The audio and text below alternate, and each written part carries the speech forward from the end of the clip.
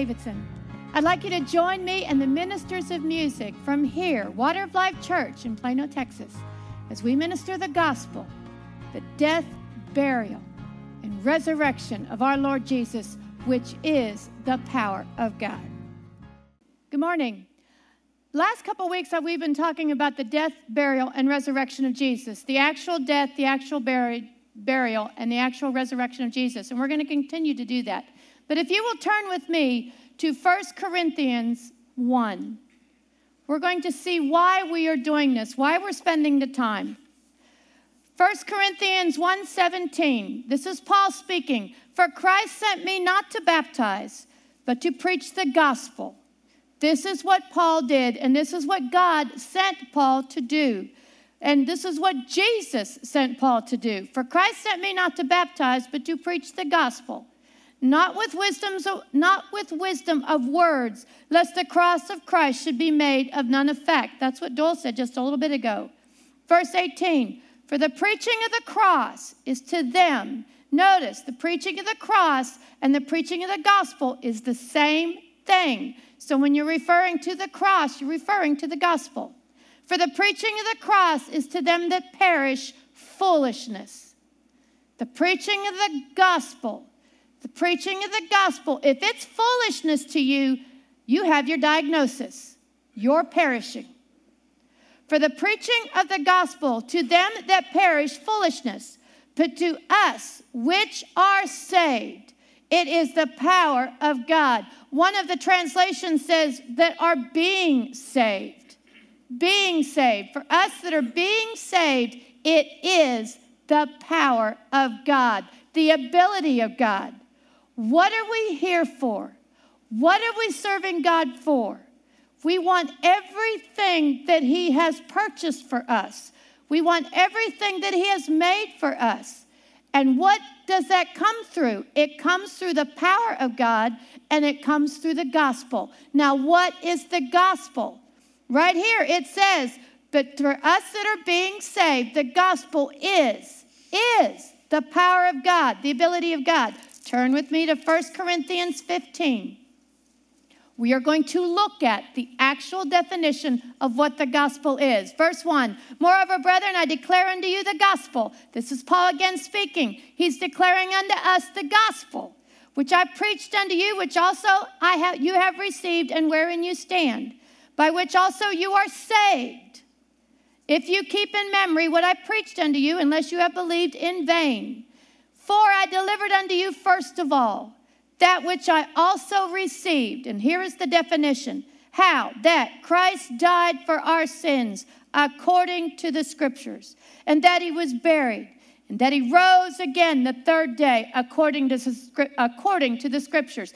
That is the definition of the gospel. You know, I had a woman one time that God sent me to give something to, and I handed her some money. And I didn't know it at the time, but the woman did not have a washing machine, and she had no way of getting one. Well, God sent me to her with a amount of money, and it was exactly what she needed. You know, she looked at me and she said, I'm a believer. And I said, well, what do you believe in? You know, she had no answer. Amen. She just said, I'm a believer. Well, what do you believe? If you're a believer, what do you believe?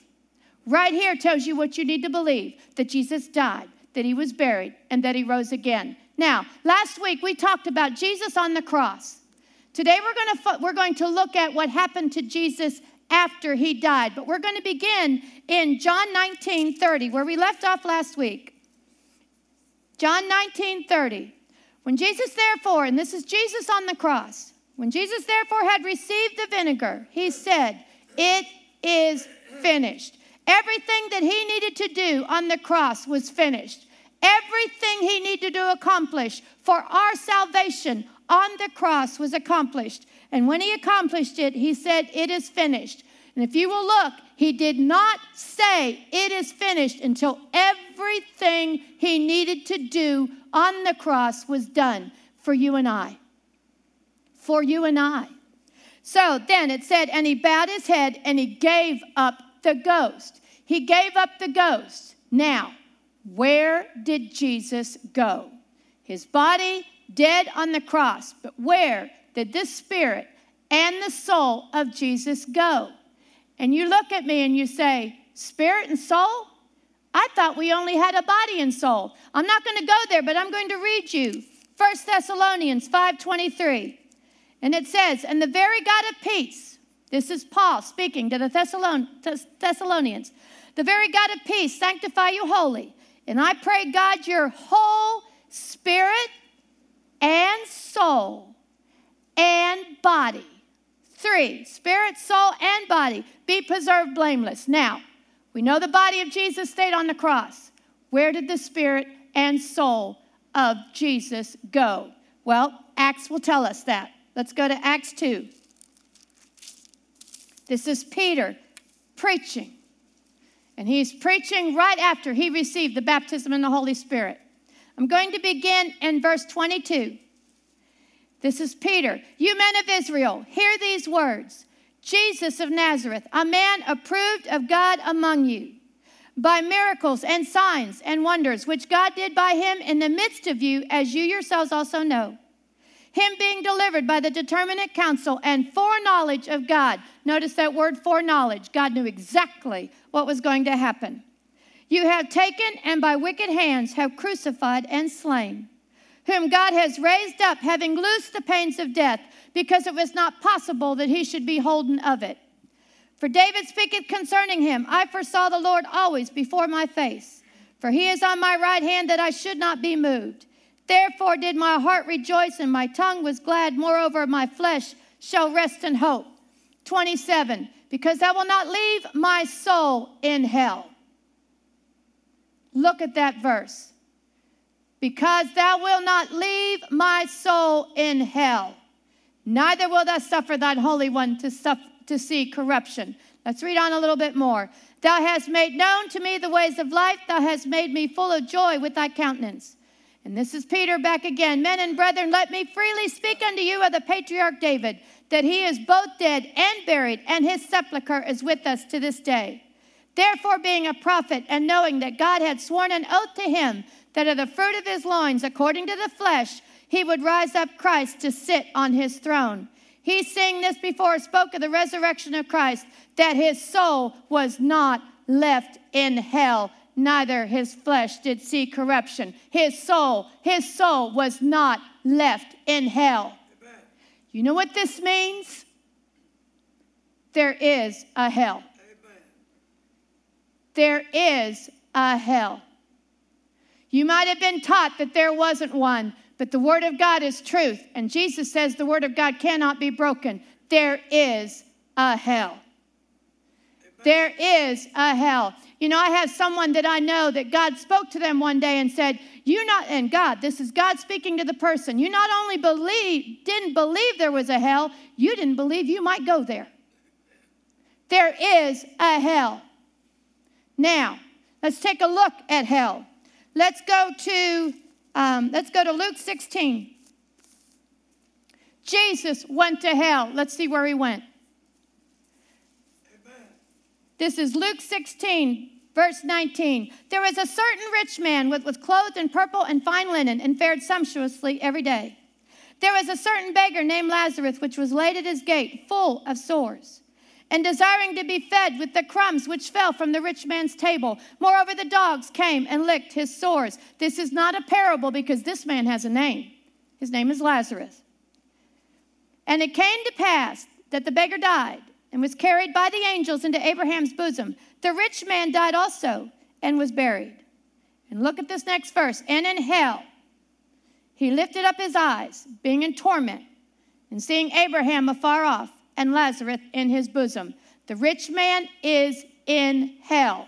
Now notice, verse 24, and he cried and said, Father Abraham, have mercy on me, and send Lazarus that he may dip the tip of his finger in water and cool my tongue, for I am tormented in this flame. Now we know hell has flame. Now we know that this man is tormented. This man doesn't have a body. This is his soul and spirit in hell. Notice, he lifted up his eyes. So in hell, you have eyes. Notice he has a tongue because he's asked that a touch of water be on his tongue because he's so tormented. You have a tongue in hell. Notice that he's in torment. He's in flames. He's in flames. This is hell. All right, let's continue. Verse 24. And he cried, saying, Father Abraham, have mercy on me and send Lazarus, that he may dip the tip of his finger and cool my tongue, for I am tormented in this flame. But Abraham said, Son, remember thou in thy lifetime receiveth thy good things, and likewise Lazarus evil things. But now he is comforted, and thou art tormented. Tormented.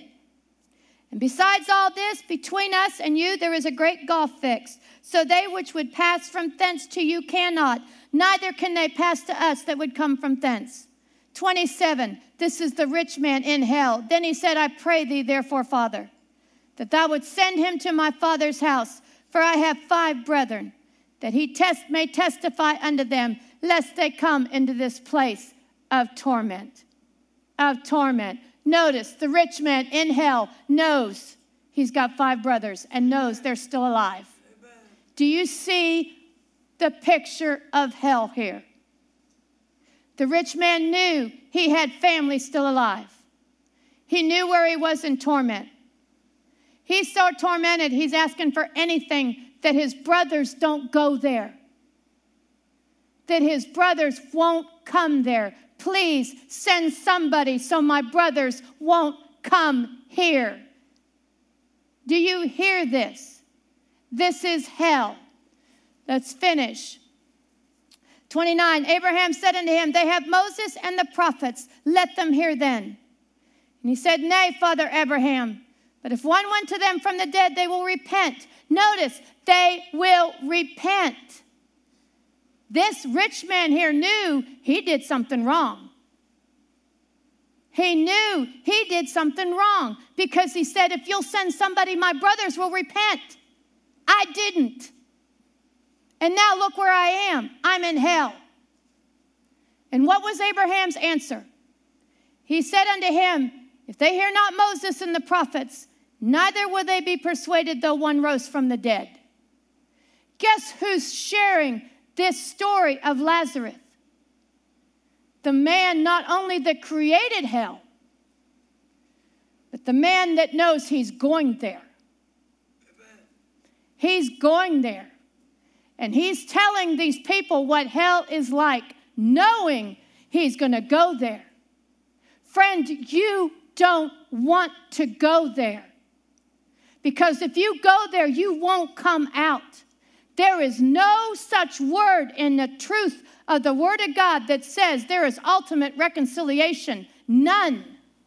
Why would God send his only beloved Son to hell if there is ultimate reconciliation?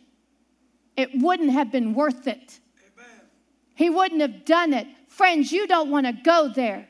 Jesus said you must be born again.